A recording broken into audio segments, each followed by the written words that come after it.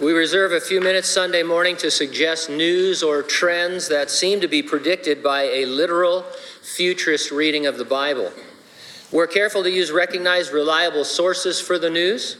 There's a lot of sensationalism surrounding unfulfilled Bible prophecy, and we certainly don't want to add to that because it only detracts from what the Lord is saying. We're not saying the things we report are definite fulfillments of prophecy, only that they're the things that you would expect if you're reading your Bible and then seeing what's happening out in the world. Bible futurists have long understood that in the last days and then going into the Great Tribulation, there would be a global system of personal identification. It involves what the Apostle John described as a mark on the hand or forehead. It sounds a lot like what we would call biometrics. That's defined as physical or behavioral human characteristics that can be used to digitally identify a person to grant access to systems, devices, data, or goods. 3.5 years into the tribulation, the man the Revelation calls the beast will demand everyone swear allegiance to him. Since everyone is identified by and linked to that system, refusal will mean being cut off from society altogether. You won't be able to buy or sell anything even. By the way, I always like to remind people, because there's a lot of criticism now about end time stuff, even though everything is so obvious. Somebody sooner or later is going to tell you that the name Antichrist, here's what they're going to do. They're going to say, how many times does the name Antichrist appear in the Revelation? And you're going to say, I don't know, probably a bunch. They're going to say, none, not one. Oh. The guy that we call the Antichrist has 30 some odd names in the Bible. He's an important character. And in the Revelation, he's called the beast because of his activity. So don't be stressed out. And so this is what the Bible predicted, an end times where there would be a global economy, global identification, so much so that one man could push a button and cut you off permanently. COVID-19 is pushing the world population towards a global digital biometric system. I'm not talking about COVID-19 itself, whether it is, how serious it is, whether you should wear masks, nothing like that.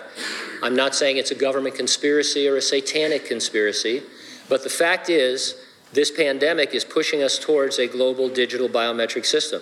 And it is just the kind of system futurists have been predicting since the Apostle John wrote the Revelation 2,000 years ago. I'm just going to read a few headlines and then a brief summary from the website biometricupdate.com. BrainWorks and Gibraltar Technologies develop biometric apps to support COVID-19 recovery. And here's a little bit of that. BrainWorks has launched an application with ambient biometrics and artificial intelligence capabilities to detect COVID-19 symptoms. By the way, just on a personal level, artificial intelligence, always bad in the movies. They always take over, whether it's Terminator or it's a famous kind of a thing, and so don't be messing around with that. Headline, facial recognition, temperature scanning, wearables, and voice biometrics deployed for COVID-19 spread prevention. Facial recognition and temperature checking systems have been implemented by a hospital in South Korea and are reported to be in consideration by stadiums around the world. Wearables have been adopted for similar purposes by a U.S. fire department, while Sonde Health has developed a workplace safety tool with voice biometrics.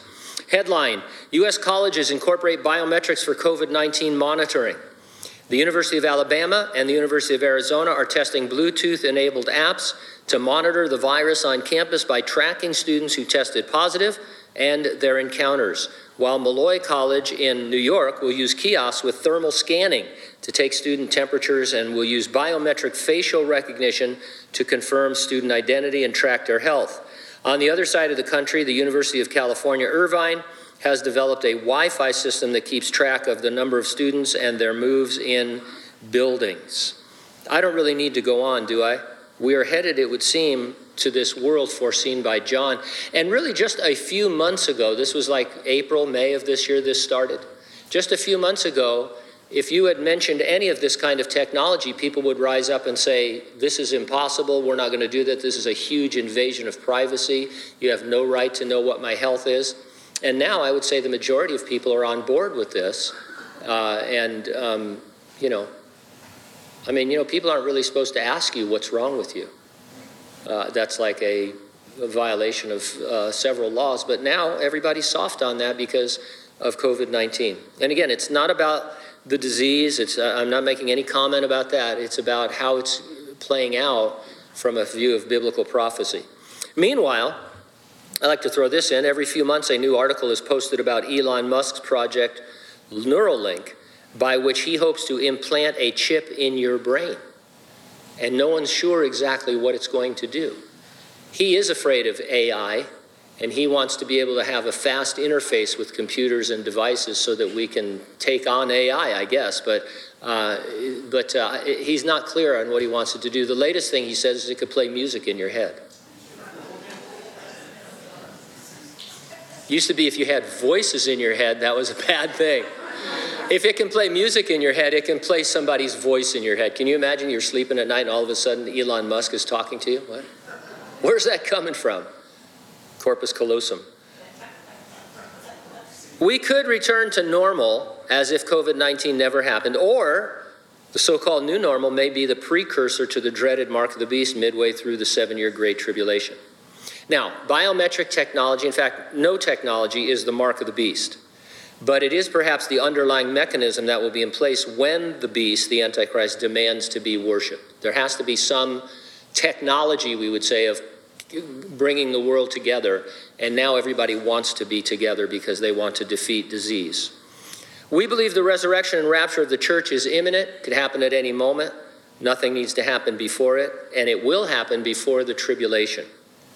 Jesus is going to come in the clouds and raise the dead believers of the church age. Then he'll transform the bodies of living believers to glorified resurrection bodies. Together we'll be caught up to heaven to be with him forever. And then the 7-year campaign of severe evangelism will break out on the earth. Are you ready for the rapture? If not, get ready and stay ready and keep looking up, because ready or not, Jesus is coming.